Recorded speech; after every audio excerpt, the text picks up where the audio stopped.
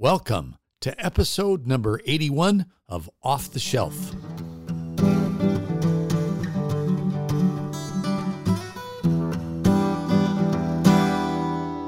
I want to welcome you to the Off the Shelf podcast. This episode is the conclusion of our three-part interview with James Manuel of Cape Town, South Africa. James spent 40 years in the message before leaving in 2012. With me in this interview are our co-hosts, Emily Arndt and Tim Kraus.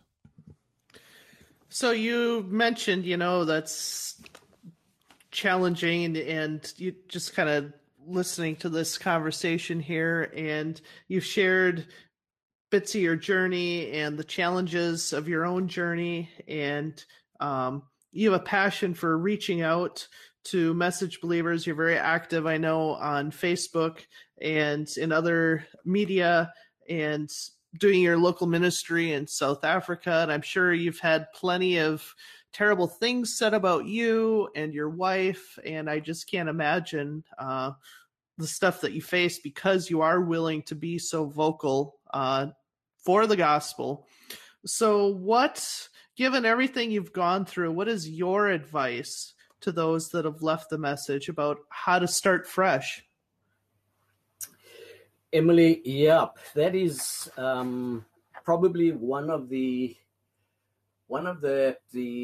questions that get asked the most.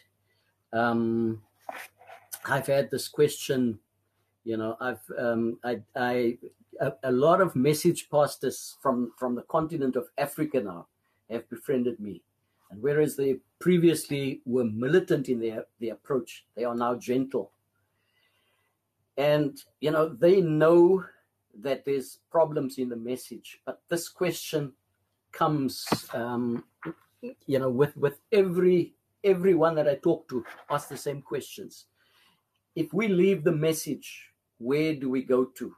What do we do? What are you suggesting we should do? When we came out, we were generally isolated. And in my case, I was destitute and alone. I remember how I used to cry, Emily. And, Crystal would put my head on her bosom and just rub my head gently and say, "Don't worry, everything will be fine."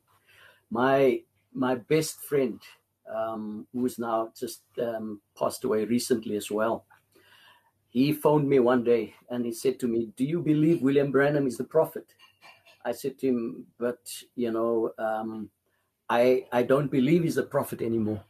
And so he said to me, "Well, if you don't believe that he's the prophet, then I'm not your friend anymore." And he threw the phone in my ear. I had a couple of brothers that came to visit here. They actually went to a funeral, and then the people that they were supposed to overnight with, those people disappointed them, and they had no choice but to come to me. But they didn't realize at the time that I've left the message. So, and at that time I was like a tiger. Any message believer I get, I'll go on the attack immediately. And, and I'm sure a bit of that bitterness, displayed itself as well, or manifested itself as well. And these are ministers. And I explained to them why I don't believe the message anymore. And I remember this one brother, he decided to do a prayer for me. And his whole prayer, it was actually quite sad. In his prayer, he was asking God to take me away. He was asking God, to destroy my body so that my soul could be saved. And I'm listening to this guy's prayer, and I thought to myself, wow, he's like in a nice way, he's cursing me. And that is what we experienced at the beginning. And I had to find my way. But those who are leaving now at least have some support from us and others who took the step before them. At least they have our experience to build on. And, so Emily, my advice to anyone leaving the message is simply this: start reading your Bible. You'll be surprised how many wonderful things we were robbed of. Message followers, as you know, are strictly King James Version only. But I found it very refreshing to read versions that explain passages of Scripture in today's English. Some of the versions I love is the Modern English Version, which is basically like the King James Version, but it translates it in Modern English. Then there's the Easy Read version, or the Message version, that I enjoy very much. There's also the New Language Translation, which I love, and a few others. It is interesting to compare the different versions. I'll give you one example. Message believers love to quote 1 Corinthians 11, verse 1, that says, Paul says, "Follow me as I follow Christ." And that's their justification for following William Branham. But if you read one of the other versions, it makes it clear what Apostle Paul was saying. And that is, follow my example as I follow Christ's example. Secondly, I would say to these people, visit other churches and find a place of fellowship where you will be happy. And make sure that the church that you decide to attend have their teaching based solidly on Scripture. Thirdly, I would say lift up your head and walk tall. Let the wolves howl. You keep your eyes fixed on Jesus Christ and allow the Holy Spirit to teach, lead, and guide you. Be humble and be a witness of the saving power of Jesus Christ.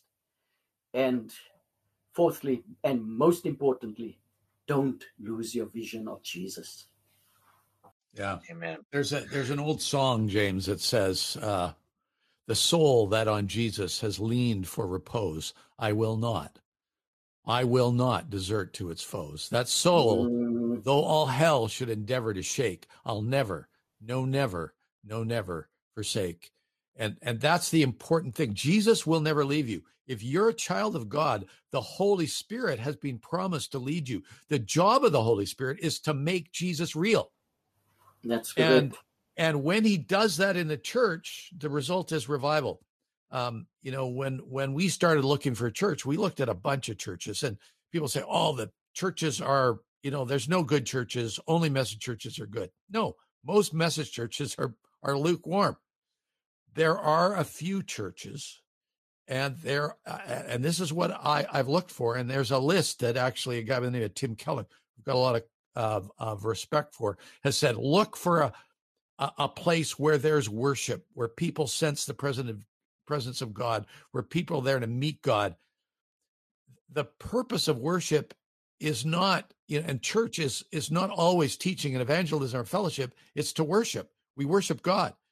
And secondly, you want to find a group of people that's focused, as you said, on a study of the Word of God. Truth shines in their lives because of their focus on the Word of God.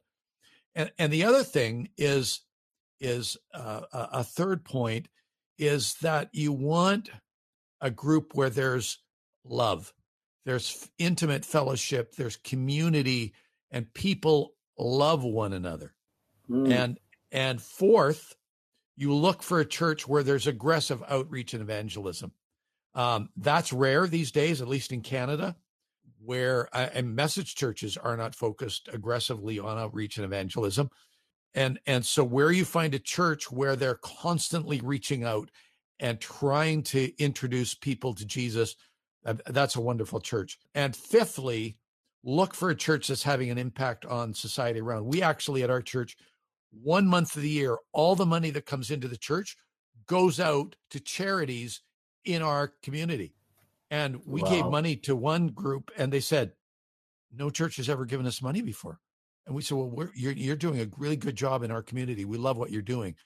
And they were shocked that the church would actually think about doing something good in the community. So those kind of 5 things: deep teaching of the word, worship, intimate fellowship, aggressive evangelism, compassionate social concern for those around you. If you find a church that's strong on all those 5 things, the Spirit of God is there. Amen. And Emily, you would remember we sat in my lounge and we had this conversation where I was telling you that, I wasn't really happy with what I see in churches in my neighborhood. And I don't know if you remember, you encouraged me to go and visit a Baptist church in the area.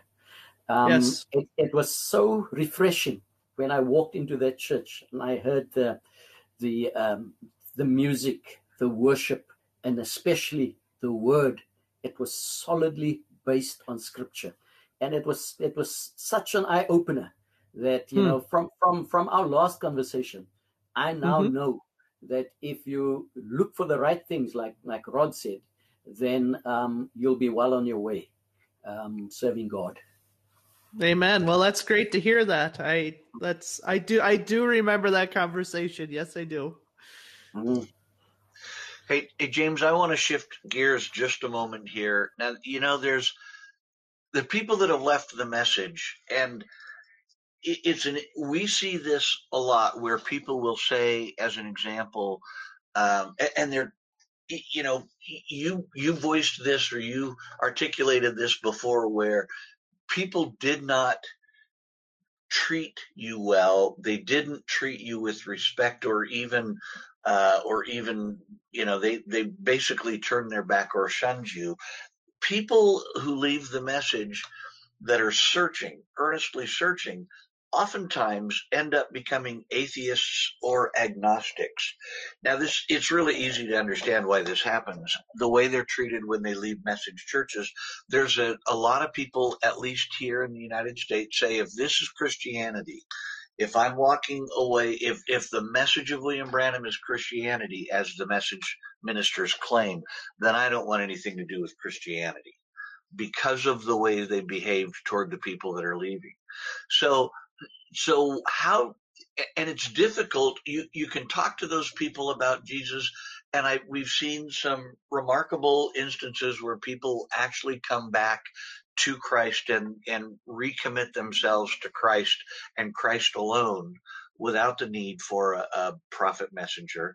But can you give us an idea, give us your view of what the proper approach to religion and faith is, based on your experience since you've left the message? Yes, Tim, it is sad to see so many wandering off into atheism or becoming agnostic. Personally, I don't blame anybody who takes such a radical step. Neither do I judge anyone. However, we have to realize it was not God who lied to us. It was not God who made us believe all this pie in the sky. It was not God who deceived us. It was William Branham. So I don't have a problem with God. My problem is with one, William Branham. And therefore, I don't see the logic in turning our backs on God, or even believe that he doesn't exist. My approach to religion is simple. I don't know everything, and I don't believe I ever will. I don't understand everything, and never claimed that I did. But there's one thing I know. Even if atheists are correct, which they are not, and they say that God does not exist, and we know he does, I still know that there is something that's tugging in my heart. Even if it does not exist, and all this Jesus stuff is false, at least I lived a life above reproach. I was kind to my neighbors, and I showed love to my fellow human beings. When I reached the end of life's journey, I could look back and say, I lived a good life. Also, I know that had I come from somewhere, that I came from somewhere, and I don't live my life to disappear into nowhere. Faith is the substance of things hoped for, the evidence of things not seen. Without faith, it is impossible to please God. This is my simple approach to religion. Don't talk the walk, but walk the talk. Let your light so shine that others may see your good works and glorify your Father in heaven. For me, Tim, Christianity is not what I can get out of God, but how useful I can be for him. And quite honestly, I just want to be humble, be kind, live in harmony with nature, be honest, and have integrity. If I do those simple things, I believe God will take care of the rest. That's an interesting response. I remember one time on a podcast that we were doing, I want to say it was, it was quite a while ago, but Rod mentioned something that I thought was really interesting. And he mentioned that when you're wrong, at the moment that you're wrong, or at the moment that you feel like you're wrong, you don't feel like you're wrong. You feel like you're correct. And so message believers feel like they're correct. There's no ultimate feeling that you're wrong. When it's pointed out to you that you're wrong, the feeling that you have is you're almost a little ashamed that you were wrong, or you're defensive, and that creates a feeling that you were incorrect. But at the end of the day, realizing that you were wrong is part of getting back on track and getting back on the right path, right? So you can be wrong, genuinely wrong, and earnestly wrong, and you don't have to feel defensive, and you don't have to feel like you're like you're struggling with being wrong. What what I hear you saying is really part of that is to say, get on the path that just looks at Jesus Christ, and make sure that you're emulating that as part of your Christianity. And then, by the way, even if you're wrong at the end of the day, you still lived as well as you could, and you're open to being corrected, and you're open to being, for God to be able to lead you, or the Holy Spirit to be able to lead you and into the right way, into God. And I really appreciate that, particularly based on the information that Rod, or the comment that Rod had shared some time ago. I think that your comment is directly in line with that exactly, James, and I really appreciate that. And when it comes to, I have, it is such a sad thing, Tim, when you work on someone, and eventually they come out of the message, and it's such a sad thing to see them just wander off into all these different directions. But the one thing that I've realized, and you must remember that when I came out, I just didn't want to have anything to do with religion for a couple of months. Mm-hmm. And I remember so vividly, I couldn't pray, I couldn't read my Bible, I didn't want to go to any church. But one Friday evening, Crystal and myself came from shopping, and we passed this Pentecostal church. It's about 2 minutes from where I live, and there was this brother standing on the steps of this church. And I actually, when I passed, I thought he was busy breaking in, because it was like 7:00 Sunday evening, and it was just getting dark. So what I did is I made a U-turn with my car, and I drove into the car park of the church, and I called him, and I wanted to know what he was doing there. And this brother said to me, he says, "No, we have prayer meeting every Friday night." And I thought, "Oh, prayer meeting?" And he said, you could come and join us. I said, "Are you sure?" He said, "Yes." I said, "Fine, I'm going to take my wife home and drop the groceries, and then I'll come." So by the time I got to church, there were a few people. And, everybody walked into the sanctuary. Nobody talked to each other. They just started praying. And again, there, I felt like an alien. I just walked in there, and I looked at everybody, funny people, just praying, everybody in a corner in this big church. And I couldn't pray. I didn't even know how to pray anymore. I was so devastated. And then as the night progressed, I started, with a simple, "Our Father, which art in heaven."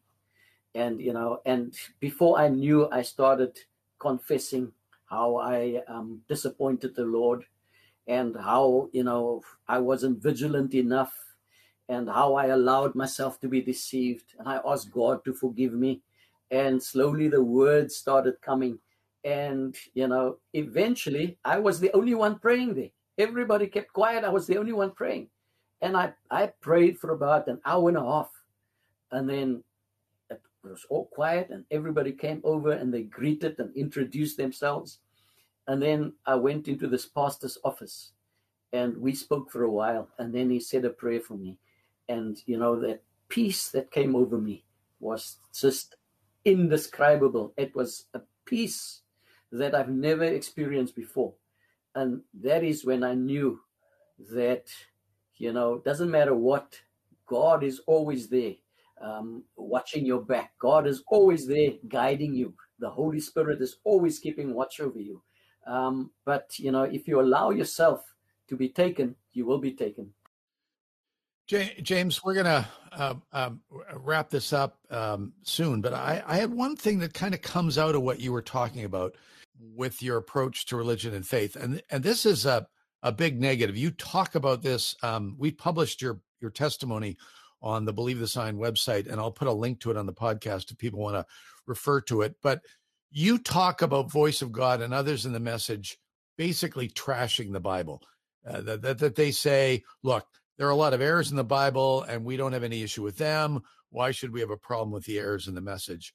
And obviously that approach is very negative to people leaving the message. What's your response to this kind of approach by Voice of God and others? Yeah, Rod, I don't know if you can remember. I once sent you a letter an email that I got from Joseph Branham. And basically in there, he was telling me that, because the Bible is full of discrepancies, we have to accept the discrepancies of William Branham because there's discrepancies in the Bible. And it was quite sad because, the examples Joseph Branham used he was talking about the resurrection, and the argument was the one book of the gospel talks about two angels and the one talks about one angel, and there's a bit of discrepancy there. And my approach is very simple. If you look at any story in the Bible, you look at the essence of the story, and when it comes to the resurrection, it is really, did Jesus die? Was he buried? Did he rise? And the answer to all those questions is yes. And that is the essence of the message. You get the example. The other example he used was Paul on the road to Damascus, and where some say they heard a voice and others did not mention a voice. And again there, the essence of the story is that Saul at the time was on his road to Damascus when he got struck by this light, fell off his horse, and after that, Saul was changed. That is the essence of the message. And my question is very simply, did it happen like that? And the answer is yes, it happened like that. The little details in there, you have to check who wrote it. And if more than one person wrote the different accounts, then, you're bound to have little details that's not the same. But the essence of the story, when it's the same, you can't argue. When it comes to William Branham, when he says he was standing right under the cloud when they took the photos, if we go back, we look at the essence of that story. William Branham didn't even know about the cloud. He only got knowledge of the cloud after he was shown the magazine by his friend. So none of those things you can reconcile. Whereas with the Bible, we have a problem with translation. We have a problem with language. There's a whole lot of stuff that comes together before you can talk about the discrepancy. So my advice to anybody is look at the essence of any Bible story and then decide whether there's been a discrepancy. I don't mean to interrupt you, James, but there's what you're touching on, I think is really important. I listened to a guy by the name of James Wallace. James Wallace is a well-respected cold case detective. So he's a guy, and he was actually on 60 Minutes, the CBS program, and he wrote a book called Cold Case Christianity. He became a Christian by examining the testimonies that he found in the New Testament, and he actually wanted to disprove it and prove that this couldn't have taken place. What he found out was that there were similarities between investigating cold cases and investigating the claims of Christianity, because cold case homicides, murders, are events from the distant past for which there's little or no forensic evidence left. And these kinds of cases are sometimes solved on the basis of eyewitness testimony, even though many years have passed between the point of the crime and the point of the investigation by the cold case examiner. And this is so what he found is that there might not be any surviving eyewitness to the actual murder. There are often witnesses available who can help puzzle together the events that led up to the crime or the behavior of a suspect following the crime. And those witnesses can be evaluated in a number of ways to confirm their reliability. And in the end, a strong circumstantial case, which can be accepted by the courts, can usually be made by collecting the witness statements and verifying their observations, even though they don't have any forensic evidence. And James Wallace said, by taking this approach, he arrested and successfully prosecuted a number of cold case suspects who thought they'd gotten away with murder. And I want to read this quote from his book, Cold Case Christianity. He says, Christianity makes a claim about an event from the distant past for which there is little or no forensic evidence. Like cold cases, the truth about what happened can be discovered by examining the statements of eyewitnesses and comparing them with what little additional evidence is accessible to us. If the eyewitnesses can be evaluated and their statements can be verified by what we have available, an equally strong circumstantial case can be made for the claims in the New Testament. And he said, are there any reliable eyewitness statements in existence to corroborate in the first place? This became the most important question I had to answer in my personal investigation of Christianity. Were the gospel narratives eyewitness accounts, or were they only moralistic mythologies? Were the gospels reliable, or were they filled with untrustworthy supernatural absurdity? The most important questions I could ask about Christianity just so happened to fall within the area of my expertise. And he says, I was a committed atheist when I first heard a pastor preach a sermon that described the resurrection of Jesus. And he went and dug into the rules. And he said, I decided to investigate the resurrection as I would any unsolved case from the distant past. My journey led me out of atheism to the truth of Christianity. As I applied my skills as a detective, I became more convinced that the New Testament gospel accounts reliably describe the life, ministry, crucifixion, and resurrection of Jesus. Wow. Yeah. Isn't that amazing? Yep. That's amazing. And you know, with all these things, I believe that if we are sincere and we look at these things, at the end of the day, you will realize that the message does not compare with the Bible. No. And therefore, you cannot use the Bible to justify all the lies, the deception, the fraud and corruption that we see so rampant in the message. Yeah, exactly. Exactly the truth. Well, thank you very much, James. We have really appreciated having you on again to talk about the experiences we didn't get a chance to talk about in our first interview. And so I really know that our listeners will really enjoy hearing what you have to say. I hope you could come back again at some point in time in the future, and we can talk about things as they are unfolding. And as you know, and I know, there are a lot of things that are unfolding with respect to people continuing to come out of the message, which is simply an answer to prayer. Thank you, Rod, Tim, and Emily. This was really an honor and privilege to chat with you guys. And Rod, you are most welcome anytime. Just tell me when. I'll be too willing to share what I pick up. Appreciate that very much. God bless you. Thanks, guys. And James, thanks for coming on. Thank you, Tim. Yeah, thanks, James, and greetings to your wife and to your daughters. And hopefully our paths will cross again this side of heaven sometime. Yeah, I hope so. I sincerely hope so, Emily. God bless you, Rod. And, thanks, James. Thank you for all the hard work you do and for your sacrifices. I just want you to know that we appreciate it and that we support you 100% in your efforts. Thanks very much. God bless. God bless. That brings us to the conclusion of our interview with James Manuel. Please join us next month for our interview with an author from Brazil who recently wrote a book in Portuguese exposing the problems with the message. If you have any questions, please go to our website at offtheshelf.life. There is space for comments and questions at the bottom of each episode.